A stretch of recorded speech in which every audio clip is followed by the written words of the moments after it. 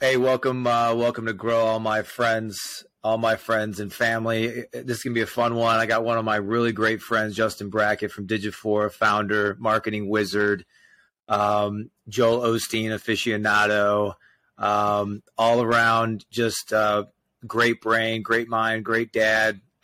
Most importantly, husband, kids. We're gonna jump all over the place, but Yeah. Justin, to kick us off, man, what's been like the most interesting thing you've been learning lately? I am doubling down right now, Anthony, on emotional intelligence. And we have to back all the way up and figure out how I got here. Part of it is you and I talk about Enneagram, and some people love it, some people hate it. I like it just as a version. It just kind of calibrates and it lets you have a conversation.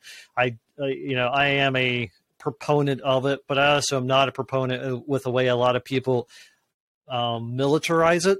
Yeah. And I am an Enneagram 8, so I'm just grumpy all the damn time. So it's like, no, that's not okay. I am an Enneagram 8, and part of it is I'm just real black and white. And so part of the way I see life, the way I operate, the way I do business. And so for me, I'm just spending a lot of time right now talking to other people like yourself, just about perception. What does life mean? Like, what is it? How do you perceive me? Like when we're interacting? Because I feel like I'm the most chill, easygoing guy you've ever met. And then I talk to my friends, and they're like, and what weird dimension do you live in, dude? Yeah. So this season is just a lot about emotional intelligence. Your devotion that you put out with the 4 agreements, got me back into that book again. Yeah. And so I reading your devotion and picked that book back up. I led my team through it when I was on staff at Lakewood. I just think there's some great stuff. So So again, that's just kind of what I'm thinking about these days. Yeah. It is interesting how emotional intelligence comes into marketing and how you choose to market something or how you choose to communicate. And so, that's kind of where I am right now. Tell me, as an 8, what do people love about 8s, Enneagrams? It's the same thing that they hate about them. It's just like, you're going to get the truth. If you call me and ask me a question, I'm not beating around the bush. It just is, this is what I think. And so people love it and they also hate it. And so there was a quote I read. It was not a quote. It was a meme, and it was a meme about 8s. And it was like, hey, don't forget to be a friend to an 8. They don't always like being the oracle in the room. Yeah. So it just is. I have friends call me all the time saying, hey, what do you think about this? Because everyone around me I don't feel like is being truthful with me or being honest with me. So will you tell me what you're thinking? And I love it. Like, to me, that's the seed of honor, and I appreciate it. And so, So in that lane as well with kids, how do you massage the black and white with your kid? Because you have 3. Yep. And we got their 3. ages. Yep, 3. Yeah. How does that work? 16, 14, and 8. And so, my wife is an Enneagram 9. So she's the peacemaker. Yeah, so she's the peacemaker. And then years ago, you may remember, there was another personality test that kind of put people into like the lion, the otter, the golden retriever, the beaver, and those are the 4 classifications. So Samantha, my wife, is a 9. Yeah. Super peacemaker, but also a golden retriever. Like, she is the most gentle spirited person you've ever met in your life. Oh, wow. She's very helpful.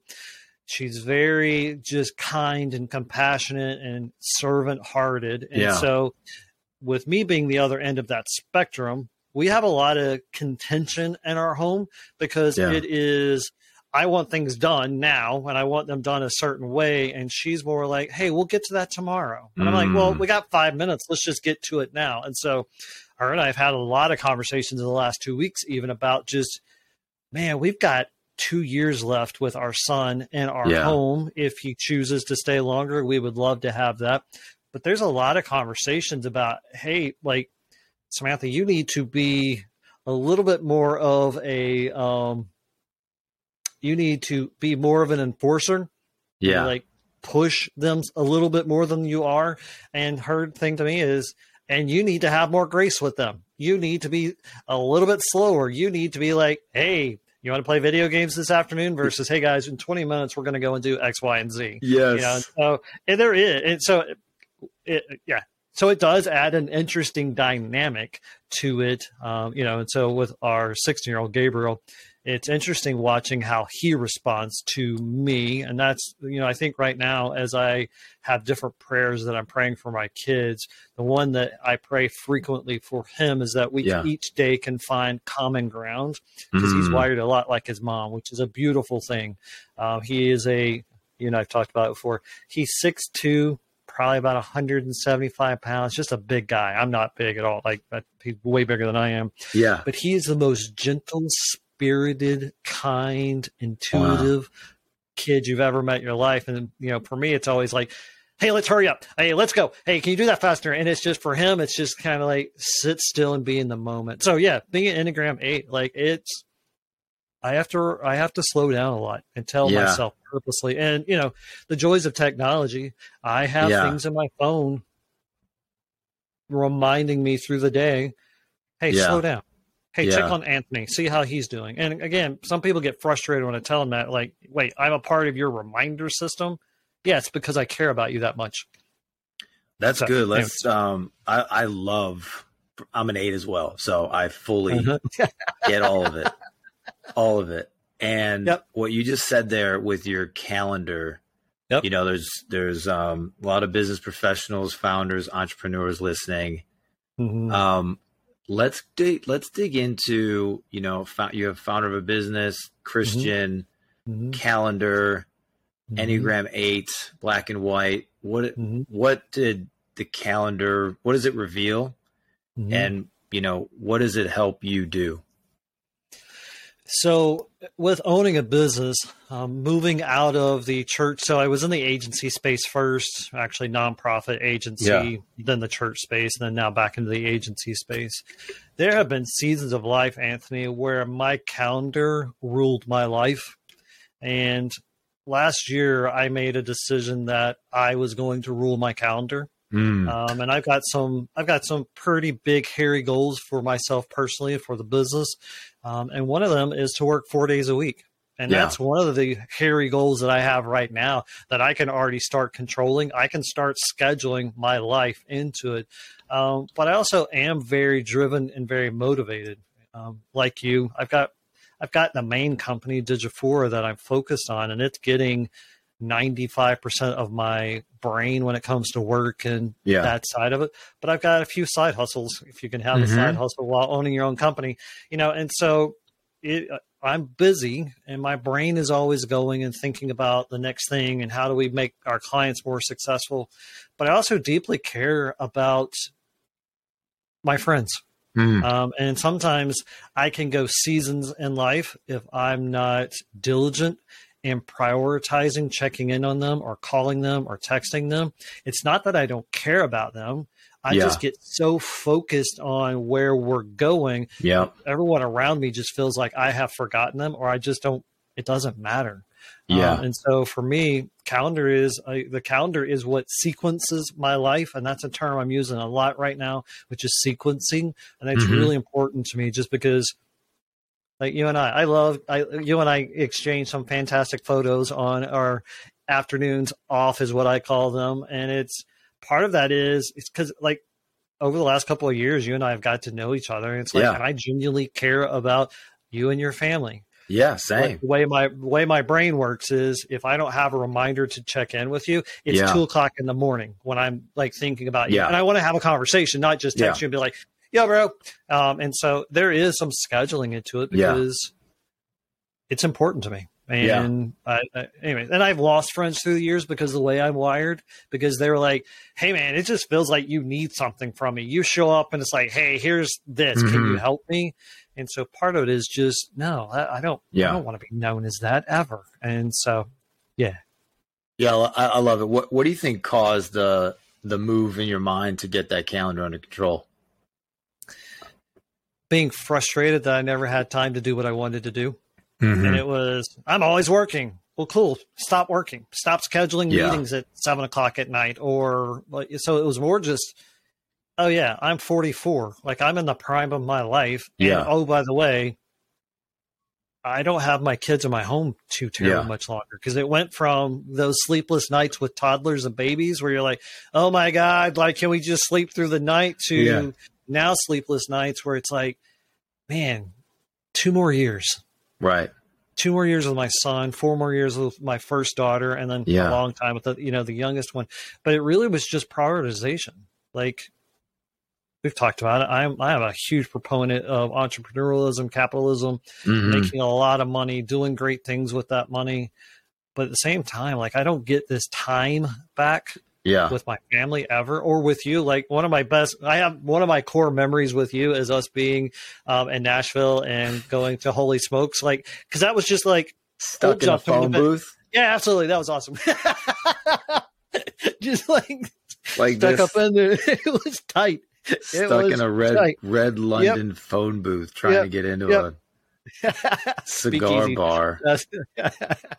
But old Justin would have just stayed at that event and networked and set up meetings and networked some more. And it was kind of like, no, like, and we ended up networking. It was the best part of it for me, but it was just no, this is important. Like Anthony has become a trusted friend and a trusted advisor.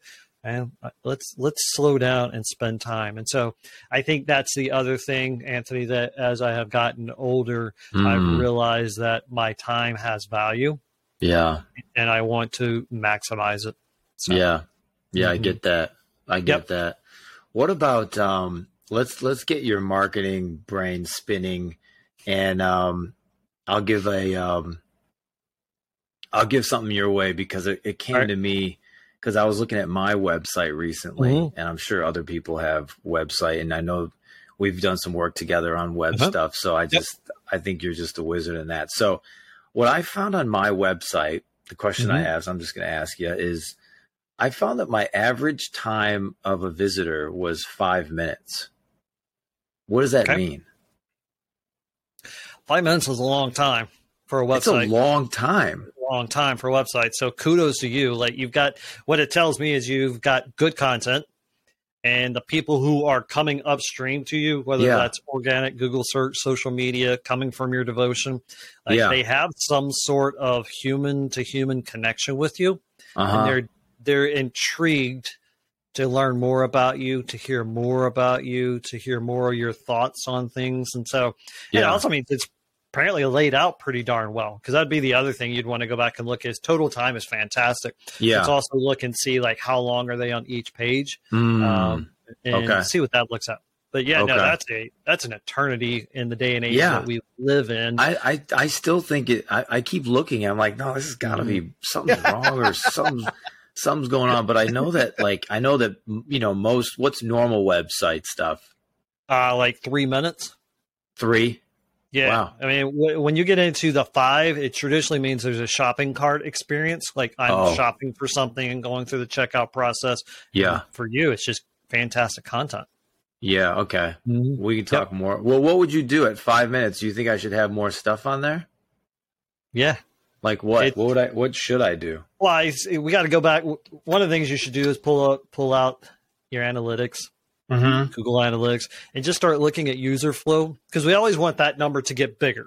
That's the number that we want to go to infinity. Bounce rates, we want to go to 0, all the basic website marketing.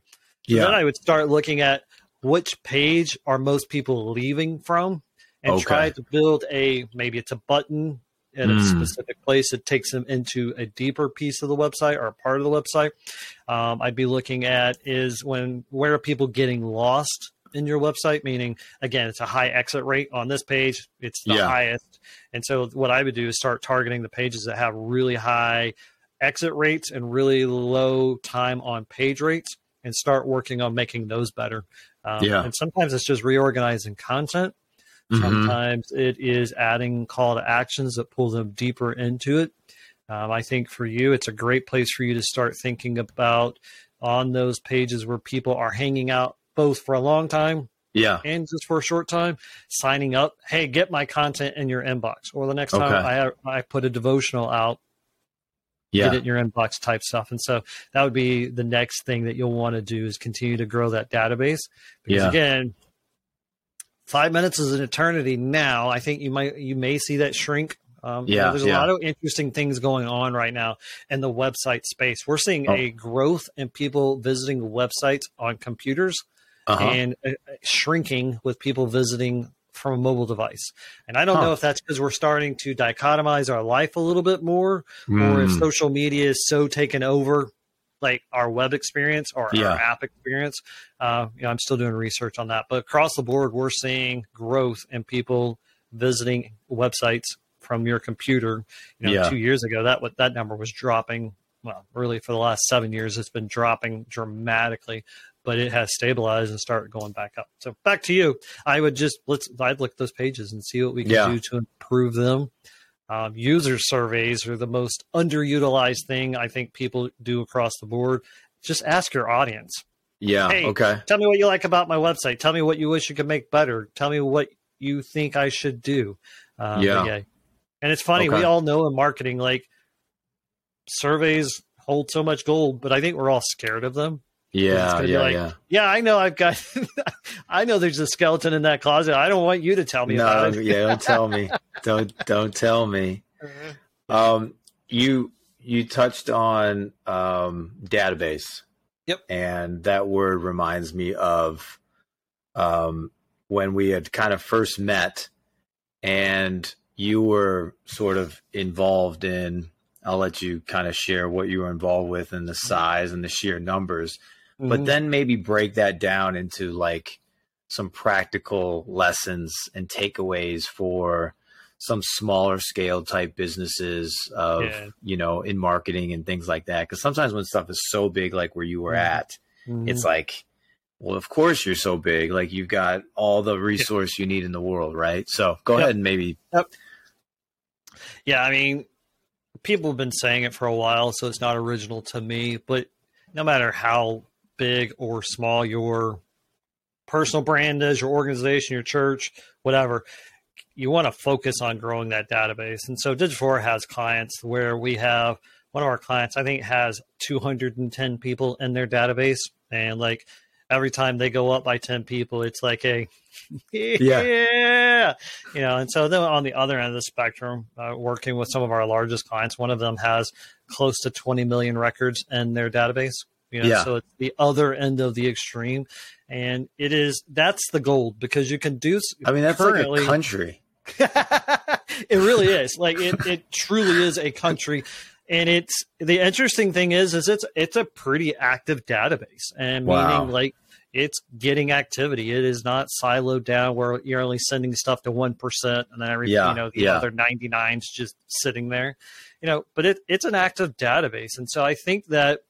And the reason it's so important is, I mean, goodness, with all the stuff going on with Facebook right now, with, Zuckerberg losing most of his fortune in the last little bit. Yeah. And now there's potentially class action, and Congress might get involved with antitrust. And then, then you're looking at Twitter and, is the buyout going to happen with Musk? Don't know. Seems real interesting. So people just always need to remember that that's rented space. Like, and at any point they may kick you to the curb because of your orientation to faith, your personal values, because you posted a mean tweet. That's a little close to home for some people, I'm sure. But, it's all those things. Like, you could be kicked to the curb overnight. Yeah.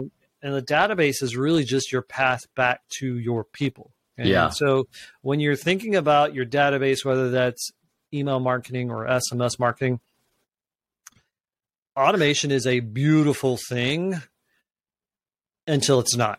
Yeah. And sometimes people over automate because we got to automate. Well, what if we and it just gets really messy and real fast with automation or marketing automation. People forget the human element in marketing. And that, for you, people are less, it's a connection with you as a human. So then all of a sudden, if we take the humanness out of all your automation, whether it's email delivery or SMS delivery or whatever those may be, if it just becomes robotic and just buy. No one wants that. Like I would argue with any marketer that's like, oh, you need to sell more. That no, you don't. You need to be more human. You need to add value to people's lives. You need to show up with encouragement. You need to show up and say, hey, here's a product that I think might help you. Yeah. But it just can't be always selling. And so it is. Yeah, it's just I think COVID showed us a lot too, coming out of the pandemic, of what people's palatability is with being marketed to and being sold to. I mean, a lot of companies went from being okay to being huge. Yeah. A lot of companies went from being huge to not existing anymore because they didn't pivot with that real well.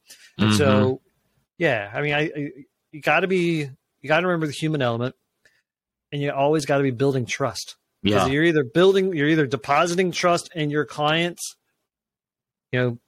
emotional equity bank, or you're withdrawing from it. And at some point you'll withdraw and they'll unsubscribe, and then your database starts shrinking, and that's another nightmare-ish thing. But then the database is yours. You get to do with it within reason what you want to do with it.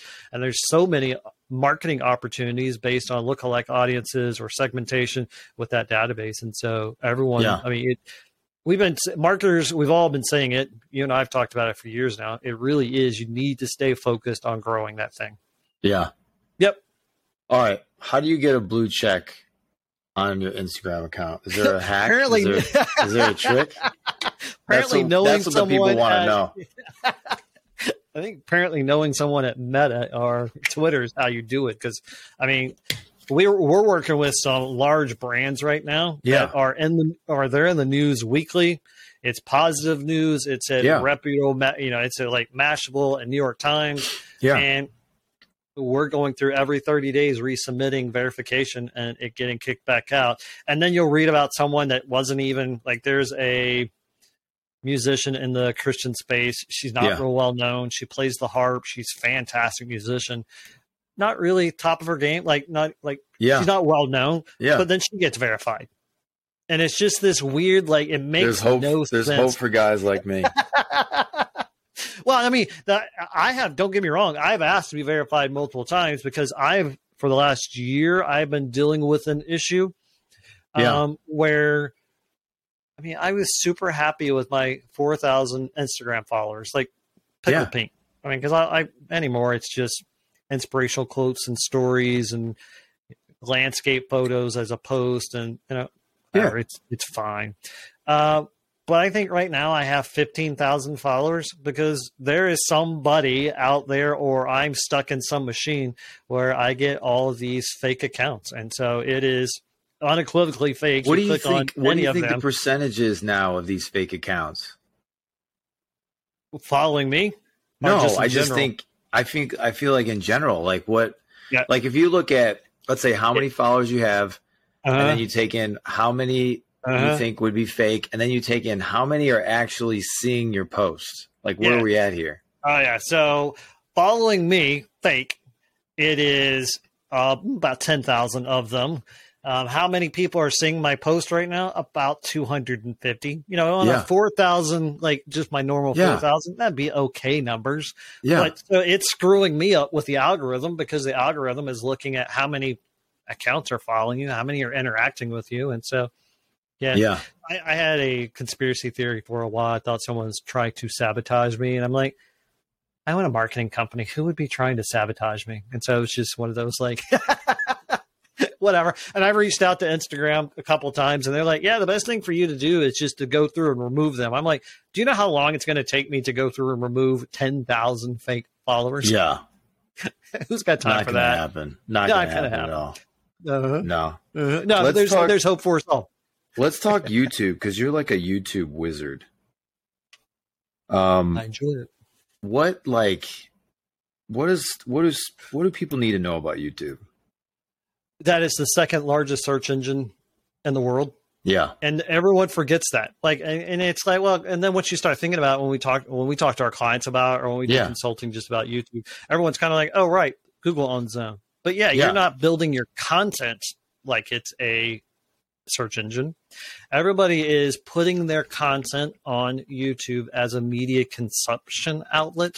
So you as a content, maybe you're a business, maybe you're a church, and you're just putting your content out there to be consumed. Yeah.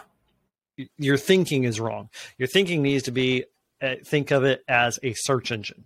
Right. And so a lot of what we're helping people think through is like what you name your videos should be the answer to someone's question. Meaning who's sitting in Google typing, who is Justin Brackett? Who is Anthony Thompson? And then that is what the video itself, the content is answering that question. Or how about Justin Brackett has fake followers? Find out here. Does Justin Brackett have fake followers? Yeah. I mean, so it really needs to be, your content needs to be positioned to answer people's questions. Is Justin Brackett a hoax? Find out here. Ooh, we should do a video about that. It's going to be the name of this podcast. I love it. I can't wait to see the comments on that one. That's a really good input though there on YouTube, because like you said, people just think of it as more of a television channel rather than like you said, answering someone's problems. And I know for me, I don't know about you, but when it comes to fixing anything in the house, I'm on YouTube. I mean, absolutely. I've fixed my dishwasher. I fixed windows, and that's exactly it. Like you just said, how to blah, blah, blah, blah, blah. So if you think in those terms, that's a really, what else is some things on YouTube that you love? Well, so you're on it, I do the same thing. I got the new iPhone Friday, and did you? And I love it. But I was also changing cell phone providers with it. And I got jammed. Like it wasn't moving. And I knew Apple was going to be flooded with, delivery day and everyone else. And so I got on YouTube, and sure enough, 2 hours earlier, some dude had figured it out, did a screenshot, and it was one slider in one of the deep settings that if you went and turned it back off, it would march right through it. And it's, again, I was asking a question. Someone else had already found the answer and provided it. And so, but it is interesting too, to me, with YouTube, like I don't see YouTube growth slowing down. I think going through COVID and the pandemic, I think it exploded. And so a lot of people we hear clients and we hear organizations, both for-profit, nonprofit, saying, well, we probably missed the train on YouTube. And I'm like, no, not at all. I mean, and they actually make it pretty darn easy for you to make money on it too. So if you're willing to double down on it and really focus on it, it can have a monetary reward for you pretty darn fast. I mean, I have a phone call this afternoon with one of our clients where they want to increase their revenue stream by 50% next year. And so we're starting to lay out the strategy with, we're going to get almost the exact same type of content that we've been getting for the last 2 years, but we're going to double down and look at what is out there. What can we start doing with YouTube to increase the revenue share on that? So what's the length? What's the sweet spot in length on YouTube? 7 minutes seems to be the sweet spot right now. And again, I think the thing that people think is like, oh, well, I just did a long form content. Like you and I, we've been talking 28 minutes. You're not going to go through and segment it out. It's just taking pieces of it and then driving the traffic back to it. And a lot of people are underutilizing chapters in the YouTube videos where it's, hey, Justin and Anthony talked about YouTube marketing at minute 28. And so letting the user be able to go and click and not have to scrub through it or find it. And so, but YouTube has its own algorithm, like everything does. Of course it does. It's owned by Google.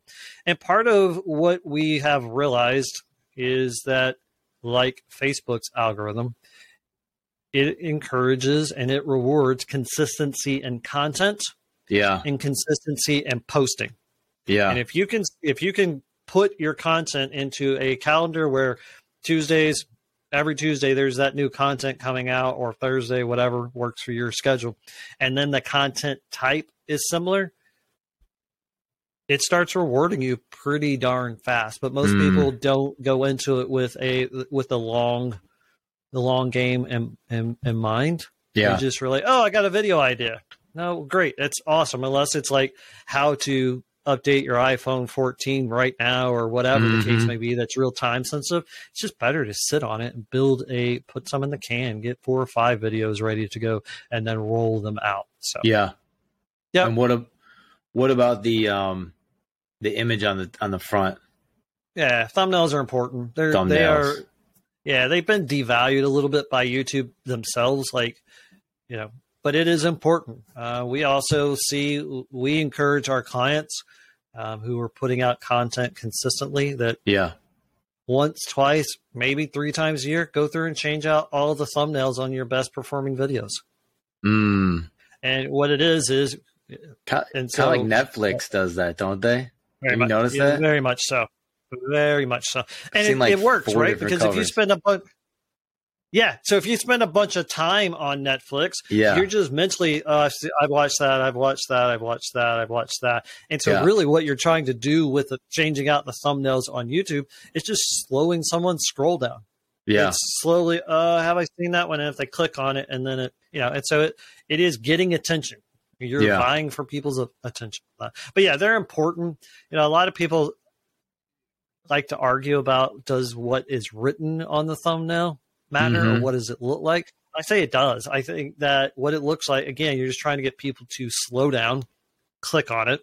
And then we know, you have a phone. Everybody has a smartphone now. We know that Google reads images because you can hold it up, take a picture, and it'll translate it. So it's reading it. So they are reading the copy on the thumbnails, and it's important. Wow. One of the things that people also fail to do that is great little SEO YouTube tip 101 is that if you have a physical brick and mortar business and you're putting up videos, like going in and actually geotagging and saying this video was recorded at our brick and mortar address. And people just blow through that, and it's all part of search and it's all part of people finding you. Yeah. And you providing the answer to their question. Yeah, that's good, man. Yep. Let's talk about growth for you spiritually and personally, and how do you track it? Man, so personally, it is directly tied to finances because like we talked about at the beginning, I've got some pretty hairy goals with what I want to do financially with growing the business. So I own an agency. Love it. This is my 3rd agency. Yeah. The 2nd agency didn't go well. We filed for bankruptcy. And so I am very keen on where we are financially and also the type of decisions that I'm making connected to that, because we've already gone through the heartache of a bankruptcy connected to an agency. And that's a whole nother podcast later that we can talk about, which is partnerships and getting into business partnerships. And I made some major mistakes with that. And so, but anyways, personally, it's also like my mental state, like how do I feel? And so I don't have anything, Anthony, that I am like physically tracking it. Like what it is, I am getting more and more into just like Whoop. I don't have mine on. It's charging. So like digital devices are helping you with your exercise and your eating and your calorie count and your sleep and all that type of stuff. At 44, I'm a horrible sleeper, but that helps me start trying to figure out, is it mental? Is it dietary? Is it stress? Is it all that type of stuff? And what kind of sleep do you want? So I traditionally sleep to 10 to 2. And so 10 in the evening to about 2 o'clock in the morning, and I'm up. And so I just usually about this time of the day, it's almost 3 o'clock in the afternoon, my time. It's just all out war to stay focused. And it is more just, I just want to sleep and I want to rest and I want to wake up refreshed. And so, and I've been dealing with this since 2008, and I have looked at everything from. Have you done meditating? I have. I've done meditating. I've done exercise. I've done prescription. I've done organic, and I've done everything. And so I've done therapy over it. I've done, I've literally tried everything. And so it is, but it also has become, I've tried to reframe the way I think about it, Anthony, versus, oh my God, I can't sleep, insomnia sucks. And it's okay. Maybe it's my superpower. Maybe this is my time. And that's when I read.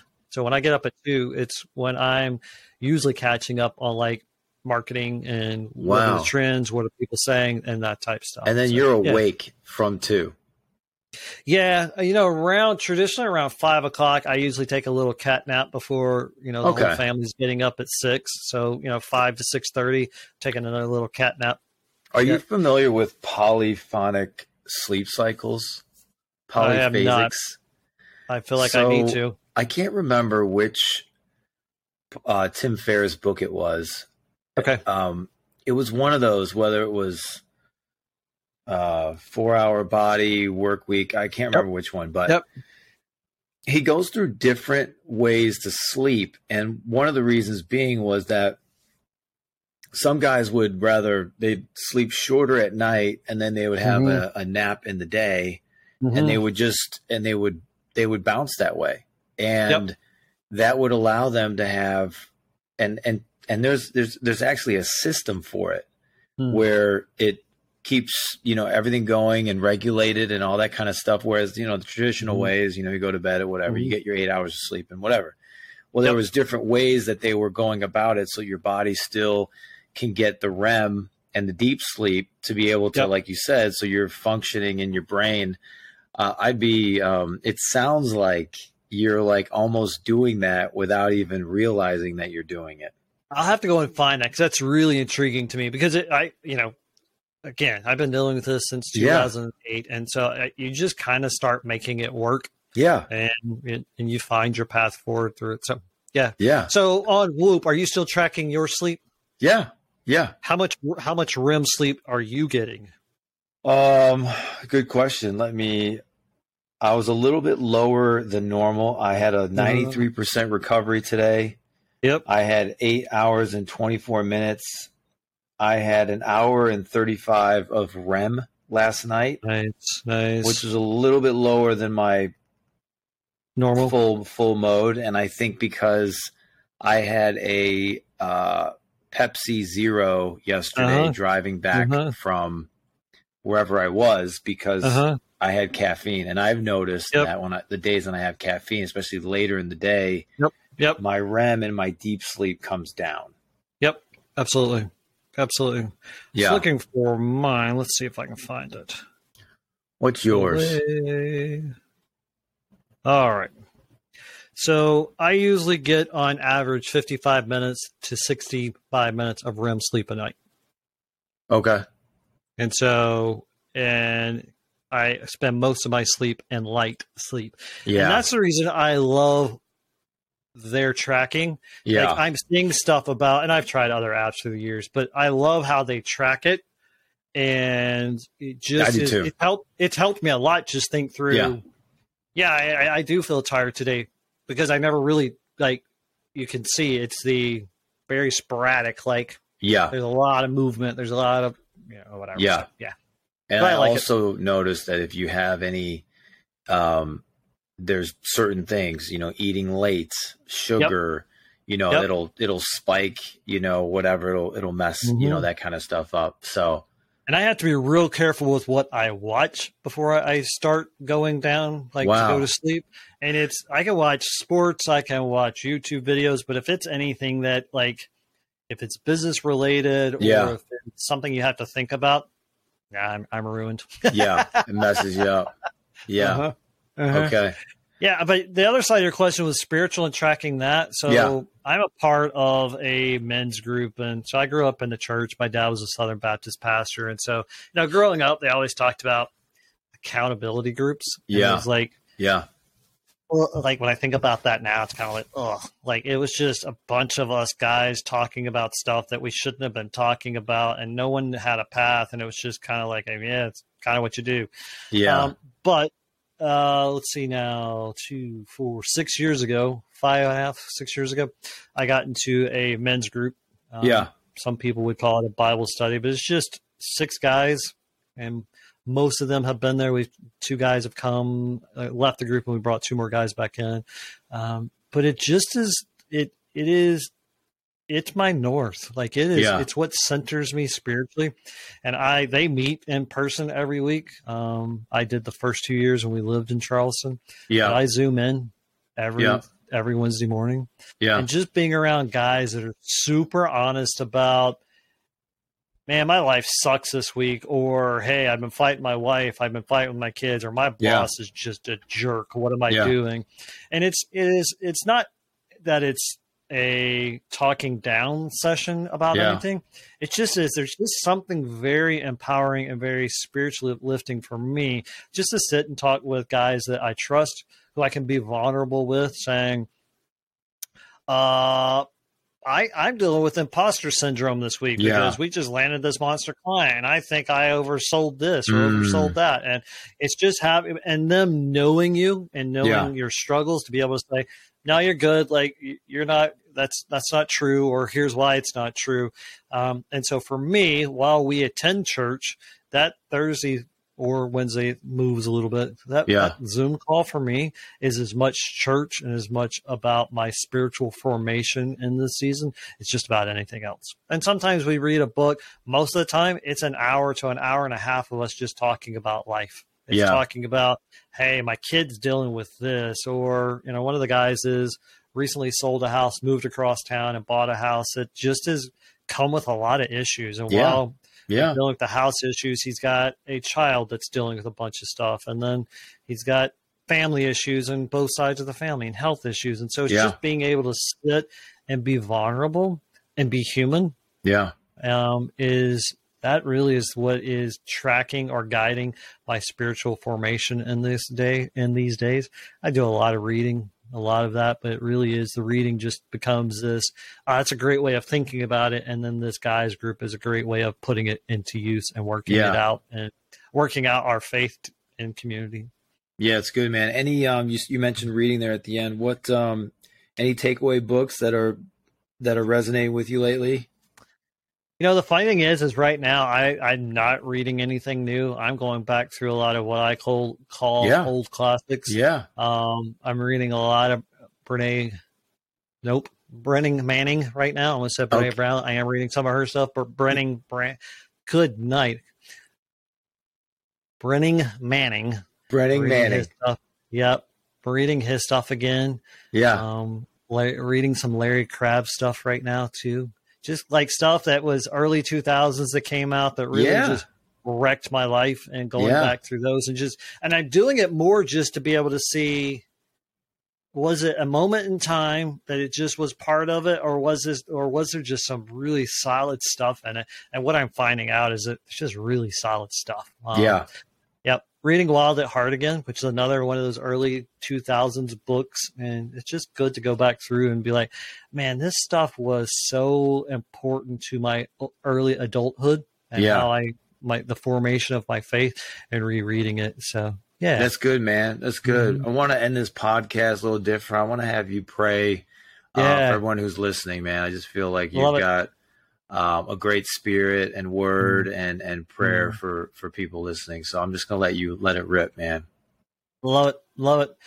Man, God, thank you so much for just the opportunity to sit and talk with Anthony. I just think this is the type of conversations the world is so desperately in need of, where we just get to sit and talk about things that we agree upon, things that are inspiring, things that are positive. And so, God, I pray for everyone who is listening to this podcast that in this moment, that we would be okay to just sit quietly and to hear your voice. Because I pray, God, that even in this moment, as people are listening to this podcast, that you would speak truth to them right now, that you would just speak deeply to them, the thing that they need to hear from you about today.